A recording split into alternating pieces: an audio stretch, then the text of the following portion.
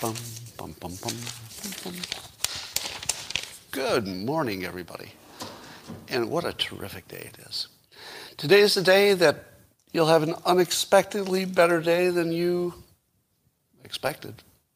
Yeah, never start a sentence if you don't know how it's going to end. It ends up like that. But if you'd like to start something that does end well, well, let me tell you, I got something for you. It's called the simultaneous sip. Have you heard of it? Yeah, it's very big. It's all over the world. And all you need to participate in this mass exercise of unity is a cup or mug or glass, a tankard, chalice or stein, a canteen, jug or flask, a vessel of any kind. Fill it with your favorite liquid. I still like coffee. And join me now for the unparalleled pleasure, the dopamine of the day, the thing that makes everything better. It's called the simultaneous sip, and watch it happen now. Go.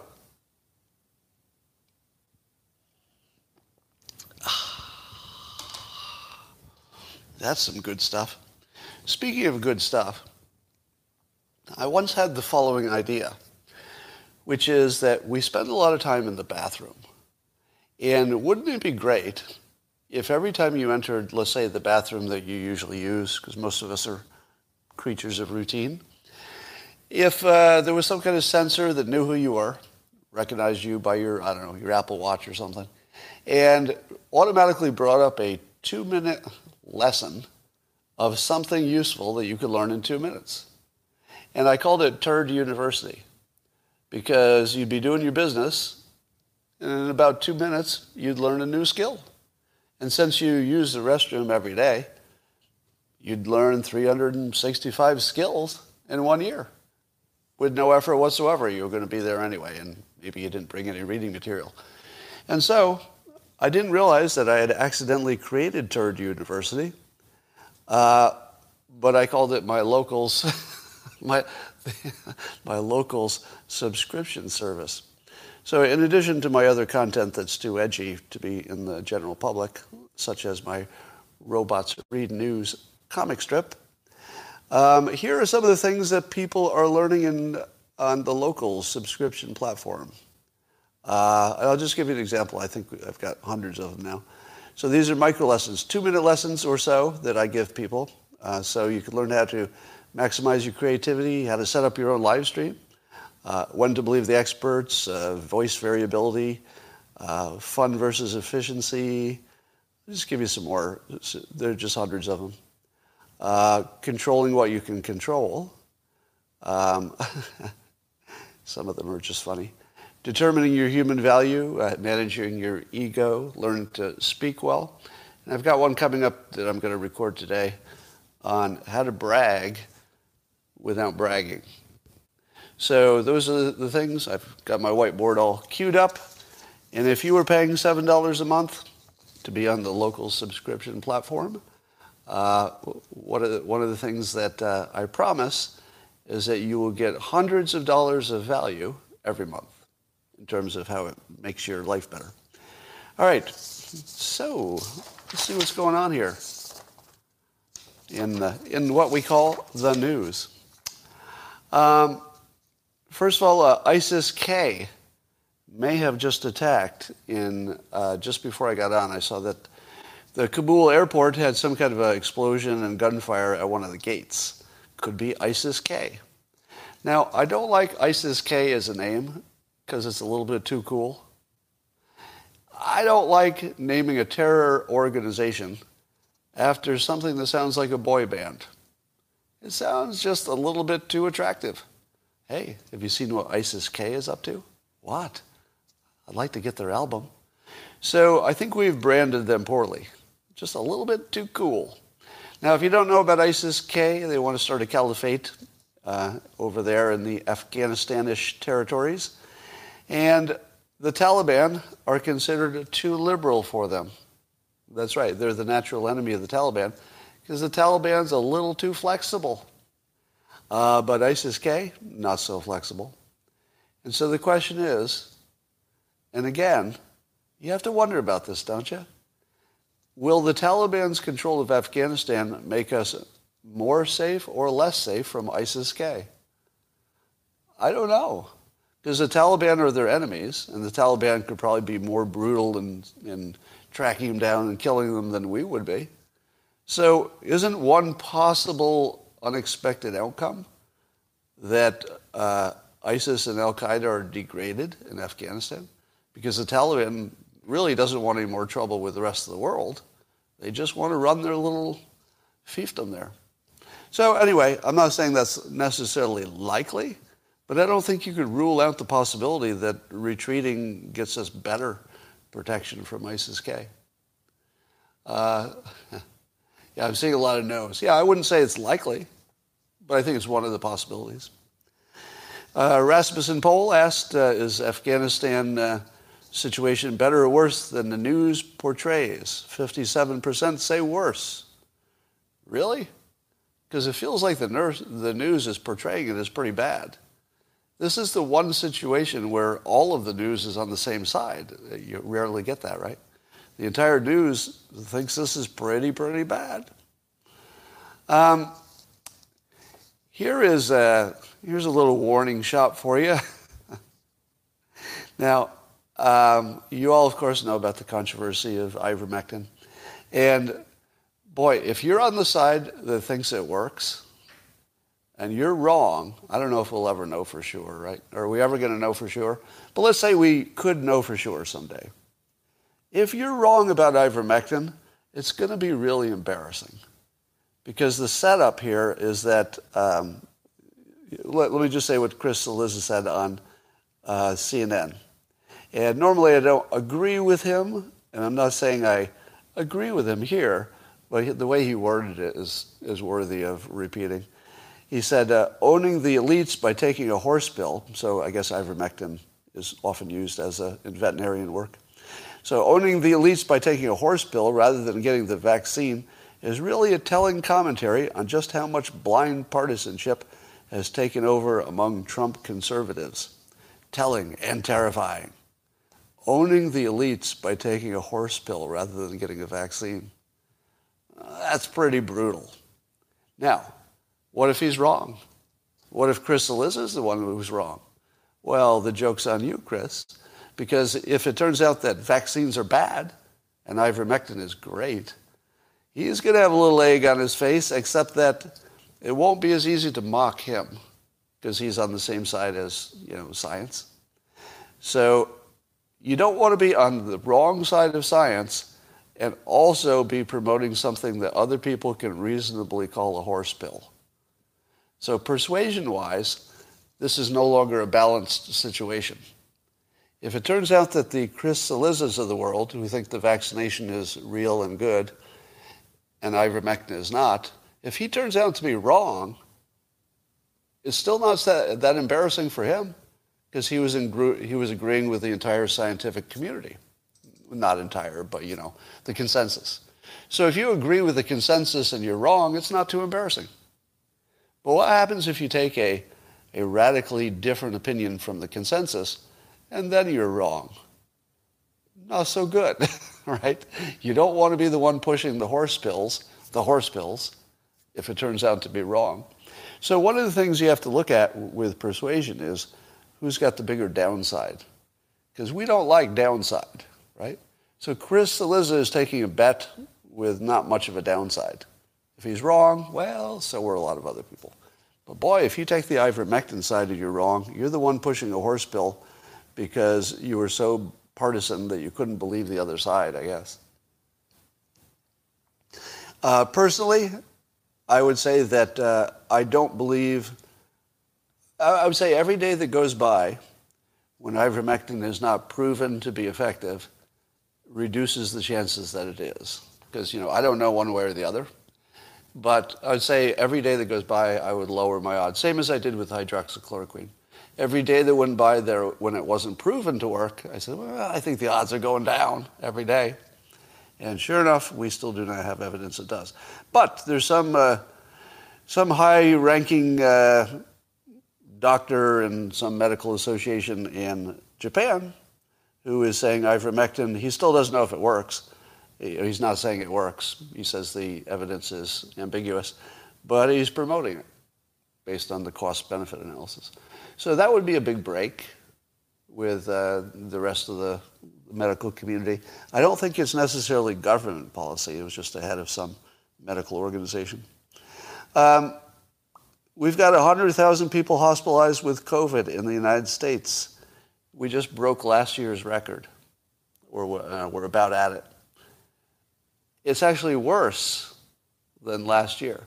But does it seem worse? Why is it worse than last year, but it doesn't seem worse? Well, some of it's the way it's reported, right? Because once again, 100,000 people hospitalized. How many are going to die? Isn't that really different from last year? Wouldn't it be more fair to say X people died last year, and this year very, very much fewer will die because of vaccinations and whatever, and also because weaker people have already died. So a lot of people who could die from the vaccines are already dead. Or not from the vaccines, but from the COVID. And here's a statistic that I didn't know this, but see if you did. That 48% of the U.S. is still not fully vaccinated. Did you know that? I thought the number was much higher by now. I figured we were in the 60+ % of already vaccinated fully, but we're 48% are not fully vaccinated? That feels like a gigantic number, doesn't it? Wouldn't you say, could you not say that, well, I suppose it depends on your point of view, but if the Biden administration is trying to convince you to get vaccinated, this is a complete failure, isn't it? Wouldn't you say? 48% not fully vaccinated looks like a complete failure, given the time and the fact that we have vaccinations. So persuasion-wise, how many people did the fake news kill? You see where I'm going with this? Why do you think that so many people are not vaccinated in the United States? I think that so many people are not vaccinated because there's no trust whatsoever in institutions. What is it that primarily has caused us to not trust institutions? What is the one thing that makes people so skeptical of everything? And maybe they should be. It's the news. And it's the news dividing everything into a partisan world. And that partisan stuff works great if all you're doing is talking about politics. It's fun that way. But as soon as you get into a medical discussion and the world divides into its two camps, you just killed 100,000 people. Right? Because you divided people into political camps, so they made a political decision on a medical decision. If you make a political calculation on your own medical decision, you're not going to get the right outcome. You need to make a medical decision on your medical decisions, right? So I feel as if you could make a case, and I believe that after all this is said and done, that people are going to do all kinds of economic studies and death studies to find out who killed the most people. How many people did I kill? It's not zero. Probably. It's probably not zero, right? Like how many people did I personally kill because of anything I said that had some influence on somebody who made a decision they wouldn't have made? Probably not zero, right? Because enough people watch this that there's probably a few people who died of COVID, and maybe they didn't need to. Maybe I said something wrong. I don't know what that would be exactly, but maybe I said something wrong and killed somebody. That's very possible, because that's sort of a risk that just comes with this kind of work. But what about Trump? How many people did Trump kill? Well, it depends if he was right about stuff or wrong about stuff, or if he didn't persuade enough, or if he persuaded too much on, say, hydroxychloroquine. But you could probably figure out how many people he killed or how many people he saved. Maybe he saved more than he killed. Then you'd look at the net. But I would think that the biggest kill statistic would be the news, because the business model of the news forces them into the two camps. The two camps make people make bad medical decisions because they're really political decisions. They're just dressing them up as medical decisions. And then they die. So I think the fake news probably killed 100,000 people in the United States. And do you know where you'll never see that reported? In the fake news. So the news is the only industry that can kill 100,000 people, and you'll never hear about it. The world we live in. All right. You may have heard that famous aging porn star Ron Jeremy has been indicted on 30 counts of sexual assault and a bunch of just horrible sounding stuff. And I had this observation about context. Now, Ron Jeremy is famous for having nearly a foot-long penis. If you didn't know that, now you do. Now, here's how context makes a difference. If I said to you, there's a famous porn star with a foot-long penis, you'd say to yourself, well, that sounds about right. Sounds like he's got exactly the right profession. Indeed, if I were to watch said entertainment, I would expect exactly that. Exactly that. So, porn star, gigantic penis, it's a really good fit. The trouble is, once you retire and you decide that you would rather look less like a retired porn star, and you like to make a change with your physical appearance, maybe exercise a little bit less, and turn into something that looks less like a porn star and more like a, meth addict, sort of a homeless meth addict. I don't know if you've seen him lately. It's not good. He looks like a hobo who's been in a fight. Now, here's where context matters. If you got somebody who looks like a hobo on meth, and I told you that he had a 12-inch penis, you'd be twice as scared. Am I right? Because it's not good. Hey, there's a hobo outside. What's your first thought? Hey, maybe I could give him a ham sandwich. Because it's a hobo, maybe you'd like to help feed him. So you go and you make yourself a ham sandwich, and you give it to the hobo, and everybody wins. But suppose I came and said to you, there's a hobo outside your door with a 12-inch penis. Would you make him a sandwich? I don't think so. I don't think he gets the sandwich because he's a little too scary at that point. That's all I'm saying. Speaking of huge dicks, Governor Newsom is looking to be in danger. So if the recall gets 50% plus one vote, he's out, and the person with the next most votes of all the competitors is in. At the moment, that would be Larry Elder. I was looking at Larry Elder's motto, and apparently it's the one he settled on, which is, because we have a state to save. And I'm looking at his profile on Twitter. Because we have a state to save. What do you think? How do you like that as a political motto for California specifically? Because we have a state to save. Like it or not? What do you say? I like it. It's short. It's right to the point, and it doesn't focus on any particular topic. So here's a hypnosis persuasion trick. If you said, I'm running for governor because we have these three problems, what do people say? Well, a lot of people say, those are not my top three problems, so I guess I don't need to vote for this guy. But if you leave it open and you say we have a state to save, everybody fills in the blanks with what scares them the most. And what scares me the most might be running out of water. What scares someone else the most might be the forest fires or the homeless people or drugs. So if you can make people fill in their own fear, you have frickin' nailed it. So I have to say that my first impression, the first time I saw this, because we have a state to save, it felt a little flat. Like it didn't have a little punch. But the more I look at this, it's really good. Like really good. I'm wondering if he had some advice or maybe he A/B tested it or whatever he did. But so that's just one thing it does right. It makes you fill in the blanks yourself of the state to save. Secondly, it puts it in fear persuasion territory because he's saying the state has to be saved. So it's scary, right? It's not just he'll do better, he's bringing us hope and goodness. It's not about the economy, stupid. He's saving the state.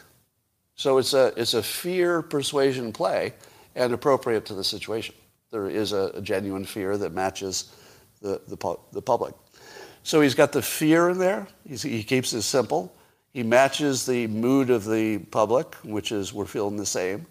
And And he leaves it ambiguous, so you fill in your best fear in there. But did you notice the first word? Because. Because we have a state to save. The first word is because. Where have you seen that before? I call it the fake because. Because studies show that if you start something with the word because, people think there's a reason there, and they respond to it. He actually gave them a reason to vote for the recall and allow him in. And you also fill in the reason, the because.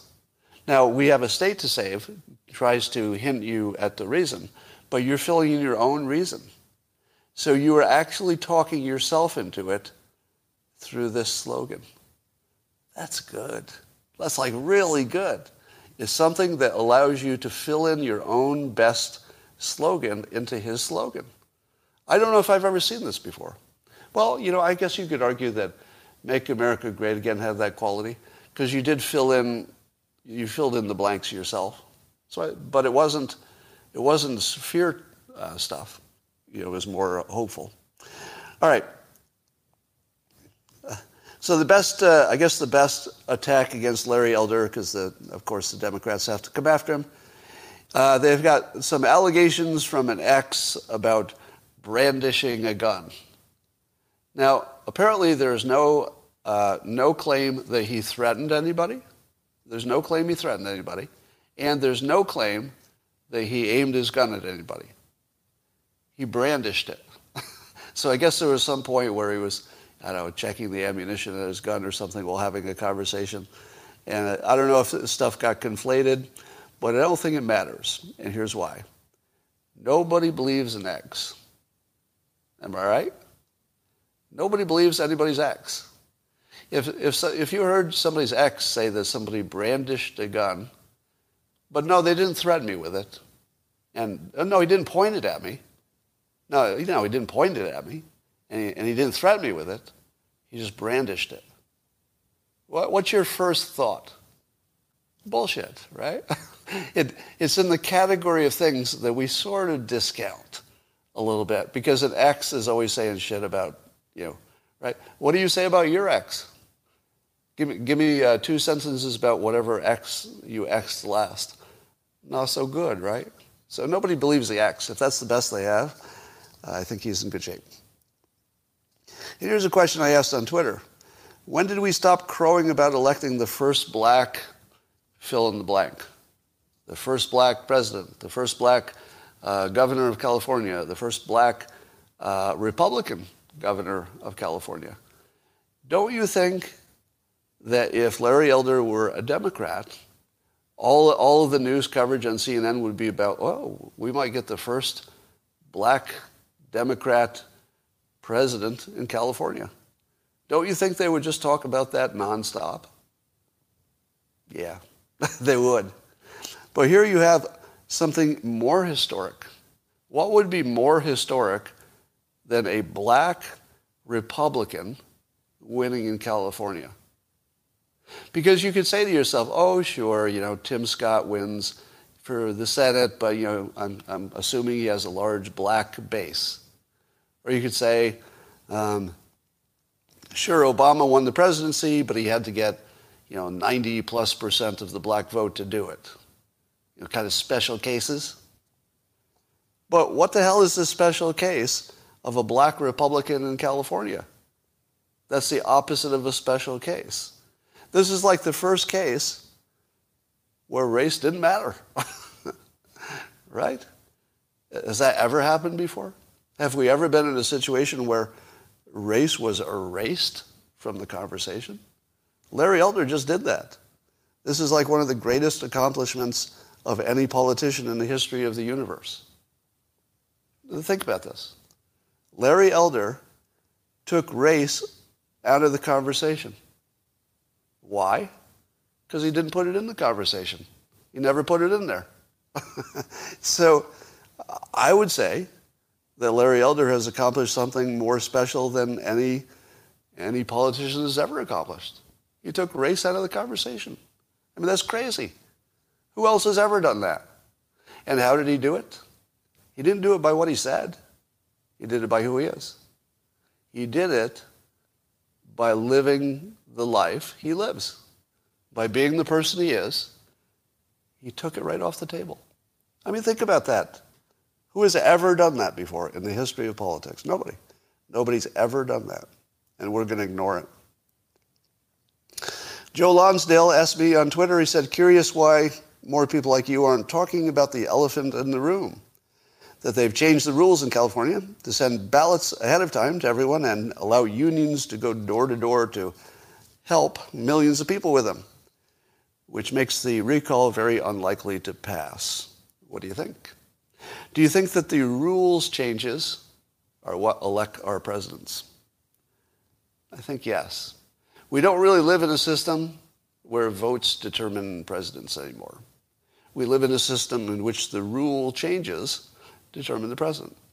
So if that happens in this case, it will be a giant recall in which the votes didn't matter. We would have spent, 2 years on a recall to find out that the fucking votes didn't matter. And that's sort of where we might be. Now, I happen to think that there is so much dislike of Newsom that the polls are misleading. I believe Elder's going to win. And I don't think the rules changes, while significant, I don't even think the rule changes can get there. Maybe. Newsom's saying it's a turnout election. And he could be totally right about that. So we'll see. So it looks like COVID is permanent now. What would you feel about China if you knew that the pandemic they released, or we believe they released, what if it's permanent? How does that change what you think about what needs to be done? If it's permanent, that feels different, doesn't it? It's one thing that they, killed 600,000 people in America, if it passes, right, and it gets better. But what if it doesn't? I don't know. There may be some big reckoning coming here with China.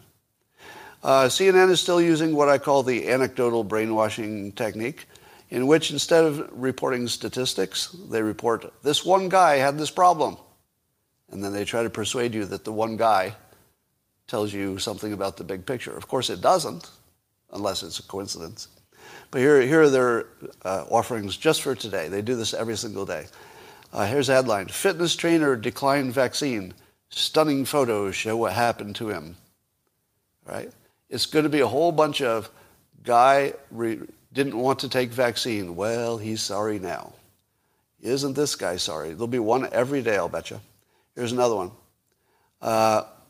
Quote, I had to turn away a cancer patient that needed an emergency treatment. Florida oncologist Dr. Baba Periani told CNN. Same trick, right? There's this one doctor who had to turn away one patient. Now, do you think the patient went home and died? Because it was an emergency treatment for cancer. So when he got turned away from the hospital, did he just go home and die? No, they don't mention what happened to him. He probably drove an extra 5 miles to another hospital. Got the life-saving, probably. I don't know. But I would say this is a misleading anecdote. Edward Snowden is writing about Apple's new OS that apparently will spy on your photos on your phone and alert the police if you've got a lot of bad stuff there. I'm thinking, various illegal porn, etc. What do you feel about Apple having an algorithm that will alert the police based on the pictures on your phone? What do you think about that? That's pretty bad. That's about as bad as it gets. And weirdly, Apple is the privacy company, but they're also the anti-porn company. So they do have two, branding things that are in conflict here. And I don't know, I guess it depends what you feel about, underage photos on people's phones. Now, if you think that's the biggest problem in the world, then you'd be in favor of this maybe. And if you think privacy being eroded is a bigger problem, well, you'd be on the other side. Obviously, I'm not in favor of those pictures on anybody's phones. But you have to look at Apple's privacy situation, and it does look like an overreach. In my opinion, it's a rare, gigantic mistake by Apple. So that's my opinion. I would say gigantic mistake.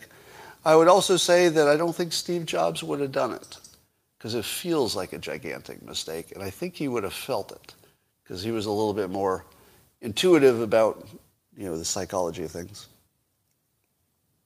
Apparently, employees are quitting in record numbers because they kind of liked working remotely, and the thought of going back to work just seemed so horrible that 68% of job separations were people quitting. And 1 in 3 workers, this is from Media Insider, a tweet, 1 in 3 workers are considering leaving their jobs, while 60% of them are rethinking their careers. Talk about a reboot. Basically, I think, this is something I tell you a lot. This is another persuasion trick. People can get used to anything. So you tell people, hey, your commute's going to be half an hour. And they're like, I hate that, but it's half an hour. And then traffic gets worse, and they're like, hey, your commute is 45 minutes. And you're like, well, it was already half an hour. Now it's 45 minutes. I guess I can handle that. Next thing you know, you change jobs. But your commute's going to be an hour if you change jobs. And you're like, well, it was already 45 minutes. So what's an hour? I think you can just get used to things because they gradually happen. And I think that people realized they had been living a nightmare of driving 2 hours, each day to and from work. It's just a nightmare. And when they got to work remotely, they just said, I'd rather starve to death than do this again. So I think that the reboot of the pandemic just changed how people just see their whole lives. And you see it coming through the employment stuff. Apparently, Sidney Powell and Lin Wood, lawyers about the alleged election fraud, a federal judge ordered sanctions against them for their Trump-aligned lawsuits challenging the election. And I guess the reasoning here is that their lawsuits were so frivolous and ridiculous that they need to be sanctioned for that. Now, if you are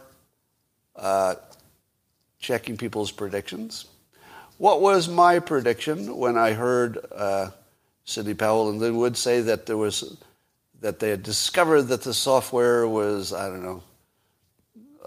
somehow being manipulated, it had something to do with Venezuela and all that. What did I say when you first heard that? Now remember, I was on Trump's side, right? I was on Trump's side, and then I heard these claims, and I said, complete bullshit. Hey, Carrie, thanks for the $1.49. And I don't know, this is what I predicted, so check your predictions. In the comments, how many, we don't know yet, right? So who knows? But I'm only talking about the Venezuela dictator stuff that was, in my opinion, was obvious bullshit on the surface. You didn't need to wait for that. That was obvious. Now, whether or not there's any shenanigans in the election, I think that's an open question because we can't check everything. But in terms of the biggest Kraken-style things, I called bullshit on day one, and it looks like that will be right. How many of you were right or wrong about that? If we assume that there's nothing to the Venezuela part, and I think that feels safe at this point. No, I'm not saying it's BS because a judge said so. I'm saying that it's BS because by now we would know if there was anything to it, and we don't. My guess is that they were fed some misinformation by somebody who wanted to discredit them exactly the way it happened. I feel like that was an intel or somebody aligned with them, something like that. There were some dirty tricks involved in duping these two into thinking that these ridiculous claims had some merit. So anyway, check your predictions. Were you right on that one or not? All right, let me make sure that I've addressed all of the fascinating things in today's news and did not talk too much about those topics you hate. So now that I've gone a few days without talking about the forbidden topics, the ones which make you turn off this live stream, you know what they are. Better or worse? Give me some feedback. All right? So I didn't do any deep vaccination stuff. I mean, you have to mention it because it's in the news. But I didn't do any deep vaccination thoughts or any deep mask stuff. People on, so he says worse, well done. On the Locals platform, it's universally they like it better. So it looks like 100% there. On YouTube, a little more muted, but also it seems like people are on the same side. You know, here's the thing I want to ask you, though. I want to ask you this. You love the angry ignorant.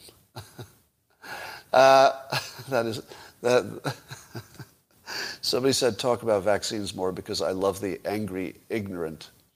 Now, I'm not sure which side you're calling the ignorant, so that's the fun part. But that is the fun of it.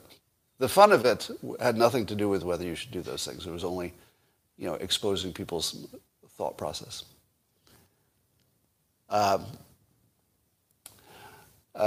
We need the age of those dying from COVID. That is right. I also wonder how many people are left. If the only people who die of COVID are the 0.01% or whatever, don't you get all of them pretty quickly? Or don't you get half of them pretty quickly? I feel as if we would just burn through the people who could be killed by it, and you would just run out of victims after a while. Talk about how India beat the Delta with only a 4% vax rate. I don't think that happened. Most of what you see on the internet about countries is wrong. So I'll say more than 60%. I would say anything you see on the internet that says country X had this experience, automatically wrong. Let me give you some examples of things which are in the category of almost always wrong. You ready? You're not going to like this. I'll give you an example, and you tell me if you think that they're usually right or usually wrong. There's a rogue doctor who made a video saying that all the experts got it wrong, and what they're recommending is going to make it worse for you. That's all you know. I'm not referring to any specific doctor. I'm saying there's just a pandemic. Just imagine, this is just imaginary, there's a rogue doctor, and he's telling you that everybody got it wrong.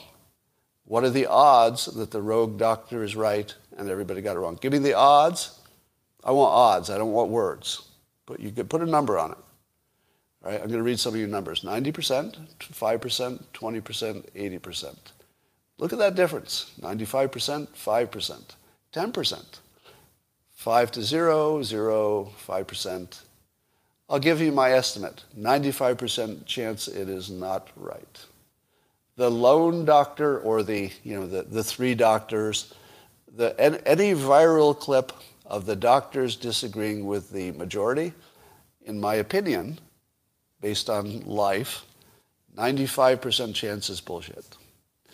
5% chance you really have something. And if it's that 5%, it's world changing. I mean, it's a big, big, big, big deal if they're right. But 95% of the time they're not. Likewise, let's say you see a story about Sweden having a certain outcome. How much should you trust the internet report of Sweden? I'll put any country. It doesn't matter what country it is. Israel, India, whatever country you think you can't explain. What are the odds that that story or the data about that one country is accurate and telling you something useful? No more than 5%. Everything about individual countries is bullshit. Just all of it. Right? So those are categories of things where you should automatically just say, well, it could be, and maybe we should pay attention, and if the argument is good, maybe you follow it up a little bit. But Dr. Chang says, Dr. Chang Ji, we listened to Sweden press conference. It's true. It's true because you listened to a press conference? Are you a Chinese spy? Are you? Because you look like a Chinese spy to me. Now, here's an interesting question. At least on the YouTube feed, how many Chinese spies trolls are following this right now. I mean, I have to think I'm in the top 10 American anti-China persuaders. So if they're not following me, I don't know who they would follow. I mean, you should be following me. So I should have some Chinese trolls on there, if everything I know about everything is right. All right. That is all we've got for today, and I'm going to go do some other things. And I'll talk to you tomorrow. Yes, I hear some voices.